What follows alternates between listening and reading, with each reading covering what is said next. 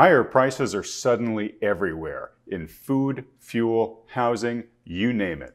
In fact, the annual Consumer Price Index, or CPI, just spiked to 5.4%, a high not seen since 2008. Now, a growing number of economic observers see these higher prices as the predictable result of the many trillions of new dollars in monetary and fiscal stimulus issued by the world's central banks and governments in response to last year's outbreak of the COVID-19 pandemic. But we now seem to be at an awkward spot where this ongoing stimulus is no longer boosting economic growth much, but it is still driving prices higher, rising the cost of living and exacerbating the wealth gap between the rich and everybody else. So, are the central planners losing their control over the system? Inflation isn't just a statistic. Inflation pops up here and there. It creates instability. It creates dissent, right? In the beginning, inflation feels good because prices go up. But then as purchasing power is lagging and everybody's trying to push prices up, it creates a mess. You have a pretty big mess at your hand. Welcome to Wealthy On. I'm Wealthy On founder Adam Taggart, welcoming you back for another week of making sense of money and the markets so that you can make more informed decisions around your wealth. This week, we're very fortunate to be joined by Axel Merk, the founder, president, and chief investment officer of Merk Investments. And he's manager as well of the Merk Funds. He's also author of the excellent book, Sustainable Wealth. Axel has been on this program several times before. He is one of the best and most connected Federal Reserve watchers that we know of. I've got a lot of questions for Axel today about the limits of central banking. I can't wait to dig into that with him. Axel, thank you so much for joining us. Great to be with you. All right, before I jump in, Axel, let me just start with a question I ask all of our guests here, just so as to not introduce any bias at the beginning of the conversation. What is your current assessment of today's economy and financial markets? We're in the roaring 20s. We are in an economic expansion, and the roaring 20s didn't end so well. That's the short of it. But we have, and we'll talk about the limits of central banking and whatnot. Ultimately, we have to deal with it, right? It's an exogenous factor, so to speak, and so we have to put up with it somehow and figure out what to do about it. And one of the things I sometimes say, the best thing you can do is invest in yourself. But as far as financial markets are concerned, it's rare that you have a major crash at this phase of an expansion. But I know that many of your guests think that it's imminent. I do think there's trouble ahead. I think in the short term, we might get a quote unquote correction, which might even be significant. But to tell you my quote unquote bias is that at this phase in the expansion, I'm not going to encourage anybody to put their money in the stock market at this stage, but I don't think that kind of the doomsday, so to speak, that some of your guests are sometimes prophesying is going to happen in the next couple of months. Let's put it this way. Okay. So it sounds like you don't necessarily think the system's going to burn to the ground in the next couple of months, but it sounds like you think there are certainly reasons to be cautious. That's right. The road trail is paved with good intentions. But if there's one thing the policymakers have proven since 2008 is they're very good at kicking the can down the road. Yeah, don't underestimate their ability to do that. There should be a saying, the market can remain irrational longer than you can remain solvent. There should be some corollary of the central planners can kick the can further down the road than, there's even miles of road ahead, something like that. That's right.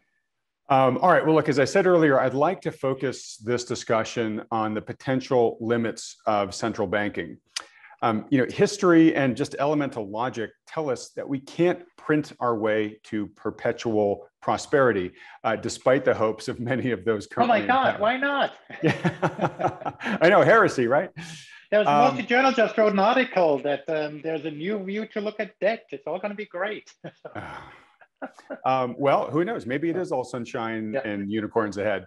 But I'm curious to hear your thoughts on what limits, if any, do you see as the most likely candidates to threaten the current plans for the Fed and the ECB and the PBOC and the BOJ?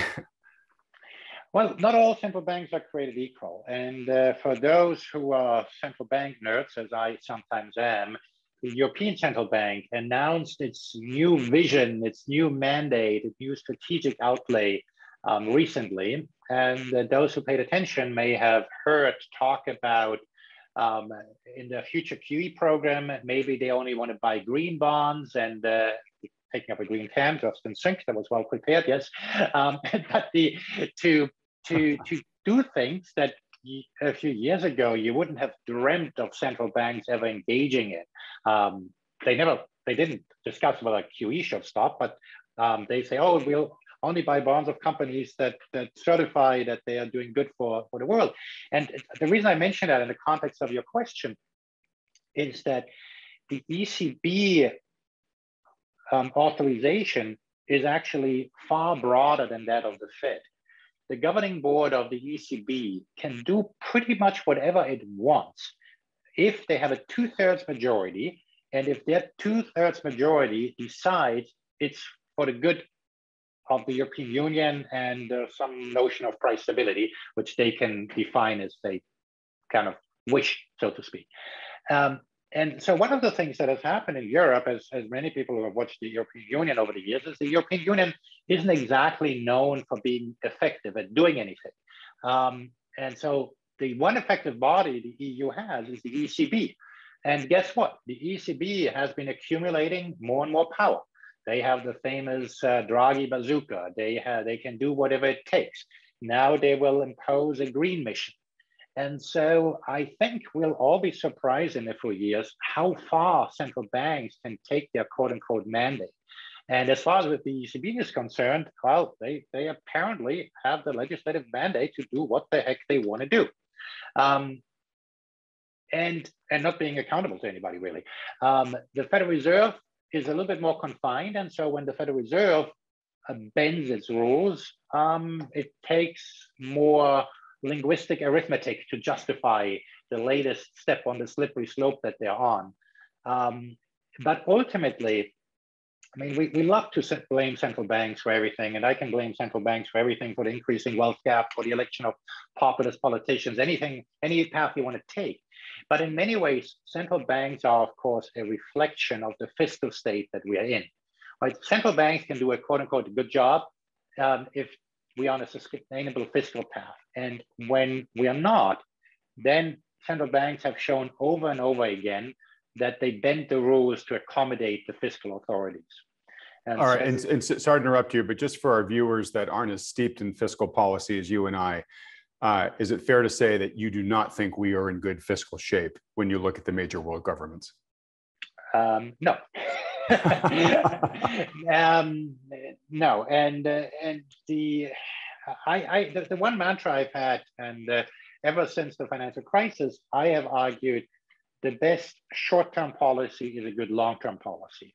And I think I mentioned on your program last time, Lagarde, head of the ECB, said quite the opposite. We cannot yet focus on the long term. Well, that's the worst possible thing you can do. And of course, on the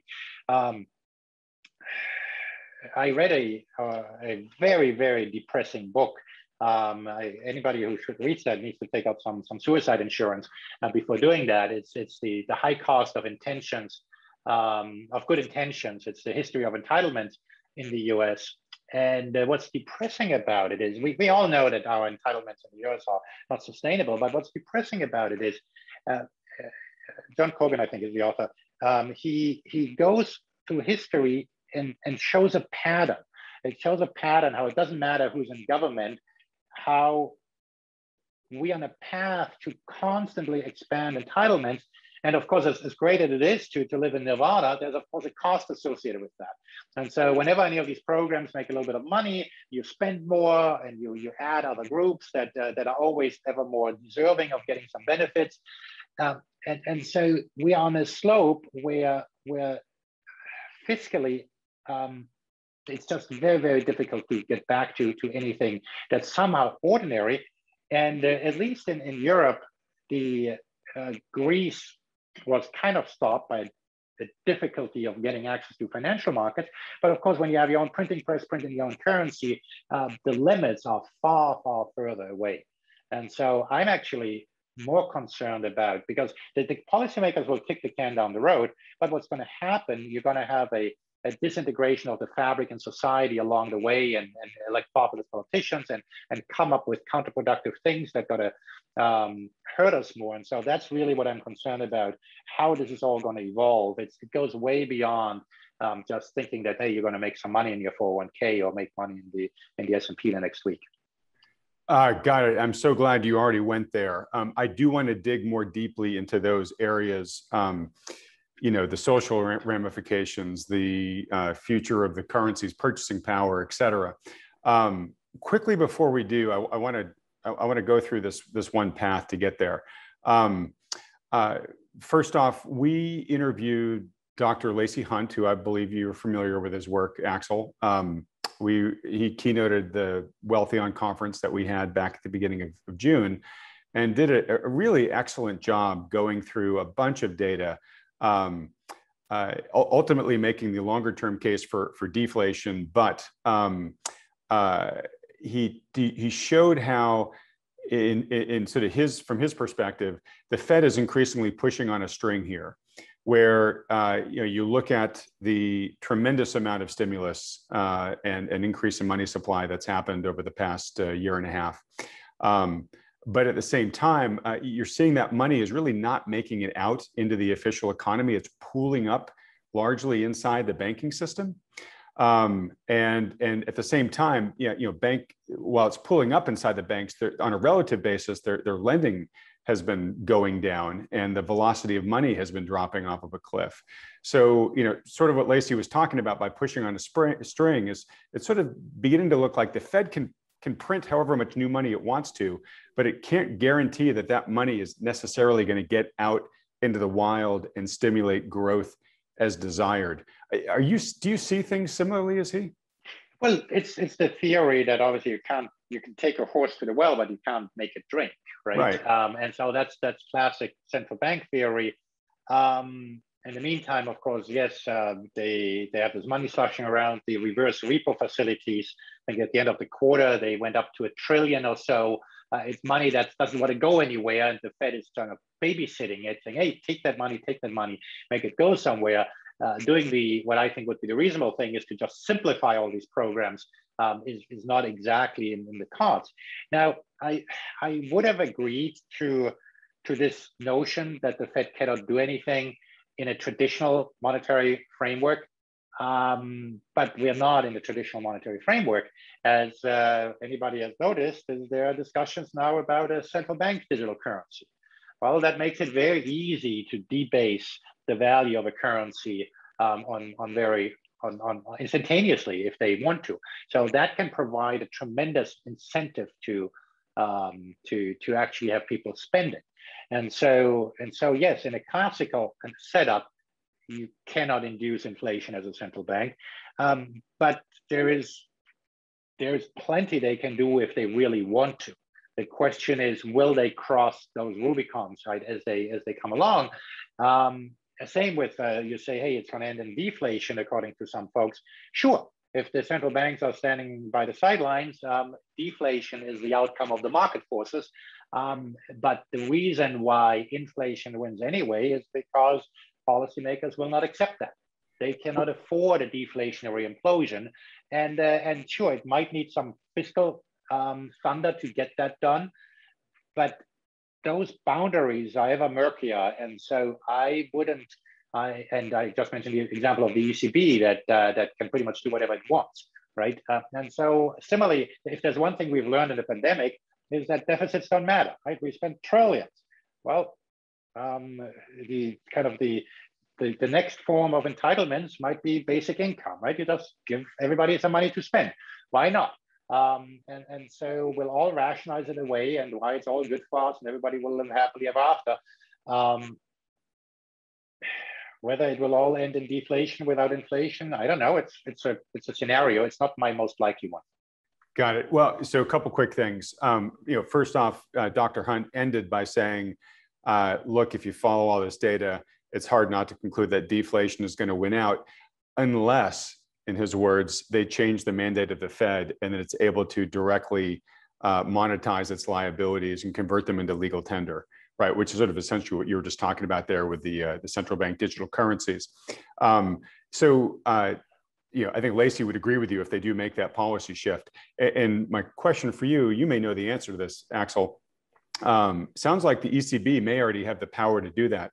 For the Fed to get the power to do that, is that a unilateral step they can take themselves, or do they need to get approval from Congress? Not that I don't think Congress wouldn't give it to them, but do they actually need to be empowered to do it? So the ECB has some things that speak against it, but others that say yes. And probably the Germans are going to again raise their hand. No, you must not do this. But ultimately, the German Parliament is probably going to then just nod off and say, yep, this is going to be just fine, and they'll only do it after it's been introduced for a few years.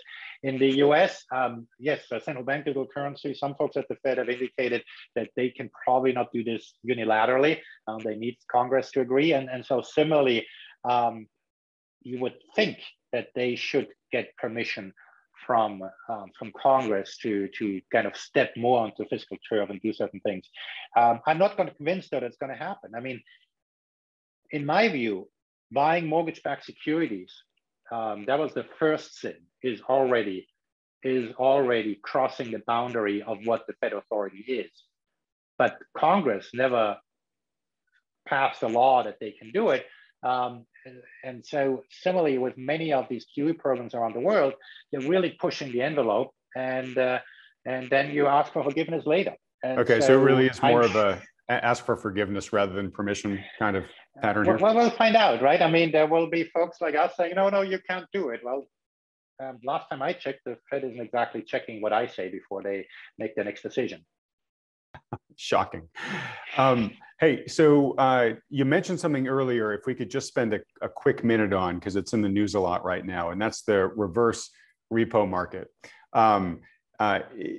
Credit Suisse's Zoltan Poznar has been in the news a lot recently because he's closely tracking this market, which has suddenly just exploded to over $1 trillion every night. And I think people are kind of reading these headlines, but they don't really know what this is. So can you very quickly just describe what the reverse repo market is, how it works, and what's going on there right now? In plain English, without putting your audience to sleep. It's a tough order. Let's just say in the old days, the Fed would manage interest rates by actively intervening in the markets. And so there would be an open market desk, and they would buy and increase to set a market rate. Some folks at the Fed have decided that's all too complicated. We can do this by paying interest on excess reserves, and then by just having auctions where we mop up the money. So it's a little bit like a vacuum cleaner that sucks up the money. One of the things that the Fed has done is, because the traditional channels are not big enough to get this done, is rather than just dealing with the big banks, inviting mutual funds and some other bigger players to participate in these markets.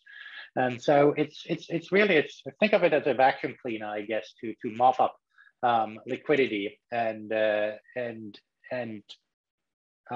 that's probably the easiest way to explain it. You probably have a more scientific explanation that you can get from somebody, but I think it might get too complicated. Okay, well, here's why I'm asking the question. We have just pumped several $1 trillion into the system since the coronavirus hit a little over a year ago. And that's probably responsible for more money sloshing around out there. But I have also read, and you tell me if this is correct or not, that this may also be a sign that banks can lend in the overnight market. But it seems that a lot of banks now are preferring to use the overnight reverse repo instead, meaning it could be a signal that banks are less trusting of one another right now. Well, of course, the Fed is zero risk counterparty, right? And by the way, these reverse repos, they're all just overnight, right? You roll it over a day, And so that's the typical, I mean, there are the reverse repos, but the typical setup is to have these things overnight. And yes, I mean, if you have a choice on what you do it with. Now, there are some technical details. If you're a very small bank, this isn't much money, right? I mean, everybody knows you get pretty much zero on your account. And so it needs to be worth your effort. And there it might just be easier to deal with the Fed than trying to find a basis point more somewhere else in the banking system and so forth. It's the bigger bank that can be more efficient about going about some of these programs. And then the end of the quarter is always a little bit special because everybody does some window dressing. A lot of the regulatory reporting items require that you hold your financial statement in a certain state and you're going to publish them. So you're going to shuffle some money around. So there are lots of minute details that drive that. But ultimately, I mean, the short of it is, yes, the money is being pumped into the system, but it doesn't go anywhere. And for whatever reason, the Fed is all gang-ho that they need to print these billions every month. I mean, just think about it, right? This economy is opening up. It's like, I sometimes like to make the example when you've broken your leg and the cast comes off. Do you start walking slowly or do you immediately run a marathon? Well, in the US, they seem to think, or in monetary policy, you think, hey, after you break your leg, yeah, you put on steroids so that you can go and run the sprint right away. And obviously, we have all these challenges in opening up the economy. I would allege that if you didn't print all this money, that things would still be opening up, things would still be improving, but maybe we wouldn't push supply chains to just as much an extreme. And so rather than having a path to normalcy, they just they push the pedal to the metal and everything is going to be just great. Okay, so let's now talk about the potential to start unwinding what's been done. So why would they do that? Yeah, exactly. So, we've had past analysts on this program, thinking about folks like Luke Groman, who have predicted that rising inflation is going to eventually force the Fed's hand to tighten at some point. And we've certainly seen a big spike of inflation since the beginning of this year. Folks can debate whether it's going to be transitory or not. I think we are seeing some signs that parts of it have been transitory. I'm thinking about lumber, which I think just fell down to a price today where it's now actually negative for the year, so that the massive spike that it had this year is now already undone. But will there be persisting inflation beyond this? Probably. Again, smarter folks than I can debate it. But if the Fed did tighten, that certainly could be a contender for the pin that deflates the current asset price bubbles that we see kind of all over the system right now. We have seen more chatter in the media and in the Fed itself about the potential for tightening down the road. Of course, they still haven't yet, and as far as I know, they're still making purchases to the tune of $120 billion every month still. What is your outlook? Do you see the Fed actually beginning to tighten from here, or is this just your classic job owning? Depends on your definition of tightening. They did tighten last time Powell had a press conference, and indeed, some people have said that they're being too tight already. And the reason why people said that is that short-term rates, short-term as in 2 years, 3 years out, started to go up, and longer-term rates started to go down, which means the market said the Fed is going to be so hawkish that we're going to be killing off this recovery, and the long-term growth potential is reduced. So that was the reaction to Powell's latest press conference we had a few weeks ago. Since then, that has normalized again. All right, and I'm sorry, Axel, did he announce anything then, or was it just, did he take any different action, or was he just again sort of? No, this is job owning about the nowadays future? the announcements is the forward guidance is the talk. No, he said they're all freaking out about these higher inflation readings we have. He didn't use the word freaking out, but that's what it sounded like when he was talking. And as you pointed out, right? I mean, everybody knows, and as we're talking, the highest CPI numbers in many years have been announced. Some of that is the year-over-year comparisons, but other items might be more persistent. Like when wages go up, it tends to be more persistent. But ultimately, one of the new framework of the Fed is this backward-looking averaging of inflation, and so, but they don't really define what that is. And if you look at inflation, no matter how you measure it, CPI, core CPI, PCE, course PCE, any one of these measures over the past 2 years, 3 years, 4 years, if you average them out, each of them is at 2% or higher. And the Fed said, we need to somehow get average inflation rates to be at 2%. Well, if they believe what they say, they should be ready to tighten now. But of course, they're not being precise of how many years they mean. And of course, they only say that because they want to keep rates low. They want to keep rates low until we reach full employment and then some. And the problem with that is, of course, if they stick to that, you're gonna have to be super fast in tightening to kill off the inflationary pressure. But back to your question of whether the Fed changed anything, well, I'm sure you have discussed on some of your programs, once a quarter, the Federal Reserve publishes where each FOMC member thinks rates are gonna be. And guess what? Some folks at the Fed think, oh, maybe this recovery is going better than expected. And so the famous dot plot shows a higher rate path. And so that's then interpreted as suddenly the Fed being very much into tightening mode. Ultimately, it depends what Powell wants. The Fed chair being overruled rarely ever happens. And there are two things to keep in mind. In August, we have a Jackson Hole meeting where there's an opportunity for Powell to announce a policy shift. And the other one is next January. Powell's term is up. And who knows whether it's going to be renewed, but some new sheriff might come to town. And then we have to reassess the wonderful printing press who's going to be in charge of it. All right. I got a couple questions I have to ask then. First off is placing your bets. Does Powell get renewed by Biden, or is there a new sheriff? Excellent question. I'm not convinced he's going to get renewed because he has done the tough job of getting us through the pandemic. And so maybe we need somebody new. And ultimately, I think Biden is going to defer to Janet Yellen. And so we might get a new face, right? I mean, we have a lawyer right now, so who knows what sort of person we'll get. So I wouldn't count on somebody new. And if we get some sort of technocrat, I have no idea what they're going to rely on. It seems like everybody at the Fed is on board with the sort of policies we have right now. It seems like the school of thought is that unless you are out of people to employ, you cannot possibly have inflation. When people ask me, what am I concerned about? I'm sure I don't like inflation being at over 5% right now. But some of that is the opening of the economy. I think we'll work through that. I'm much more concerned about that later wave when, or if we are able to get the economy to really go and get people back into the workforce. How are you going to be able to kind of to do this without having a serious problem at your hand with inflation? And as a reminder, inflation isn't just a statistic. Inflation pops up here and there. It creates instability. It creates dissent, right? In the beginning, inflation feels good because prices go up. But then as purchasing power is lagging and everybody's trying to push prices up, it creates a mess. You have a pretty big mess at your hand.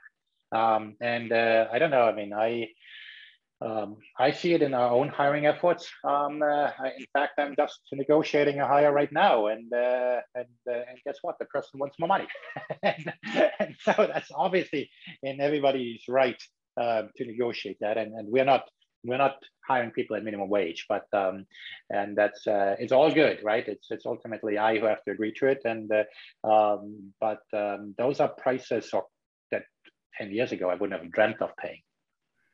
Okay, got so many questions, so little time left. We'll get to your inflation concerns more in just a second, but real quick, before we leave the topic of tightening, if the Fed did feel they needed to tighten, quote unquote, what do you see as more likely? A reduction in purchases, which really is sort of a dis-easing, or do you actually see, actual higher rates as likely? Well, I mean, history is any guide. First they announce the tapering, then they will stop buying, but reinvest the proceeds of maturing securities. And then they have a long debate on whether they should let the portfolio run off. Last time around, they did that, then they regretted it. So I'm not sure that they'll even do that. So they might, as an alternative, then start raising rates. The question is, of course, how far they can go, all right? I mean, we see the 10-year at 142, 1.42%, right? I mean, that kind of suggests where we're going to be in 10 years with rates. That's not exactly very high. The problem is, of course, that corporate America is geared up to the nose. Consumers are actually in pretty good shape right now. Consumers are doing quite well right now, and so consumers are able to take it better than businesses can. But ultimately, it's businesses and banks. Banks, most notably, that the Fed worries about. And so yes, I mean, they think. I mean, the Fed actually is honestly probably convinced that they can tighten if they wanted to. The problem is that the market will have a fit potentially, and then what, right? And then they have to do a U-turn, and they're very scared of the 2018 tantrum. Well, and that was sort of my last question on this topic: is tightening? How credible really is a tightening program for the Fed? We hope you've been enjoying this excellent interview with Axel Merk. The interview continues over in part 2, where Axel shares his growing concerns of the undesirable social consequences that he sees current central bank policies are creating. Also, given his expertise as a currency fund manager, of course I had to ask him about what impact today's negative real interest rates will have on gold. To watch part 2, just click on the link provided in the description of this video below, or go to youtube.com/Wealthion. But before you go, please don't forget to click on the subscribe button below if you haven't already, as well as that little bell icon right next to it. It only takes a second and it really helps us out, as the more subscribers this channel has, the more big name experts we're able to attract to come on this program in the future. Oh, and if you'd appreciate a free, no strings attached portfolio review by a financial advisor who takes into consideration the macro risks and opportunities mentioned here by Axel, simply go over to wealthion.com and we'll set one up for you. Okay, I'll see you over at part 2 of our interview with Axel Merk.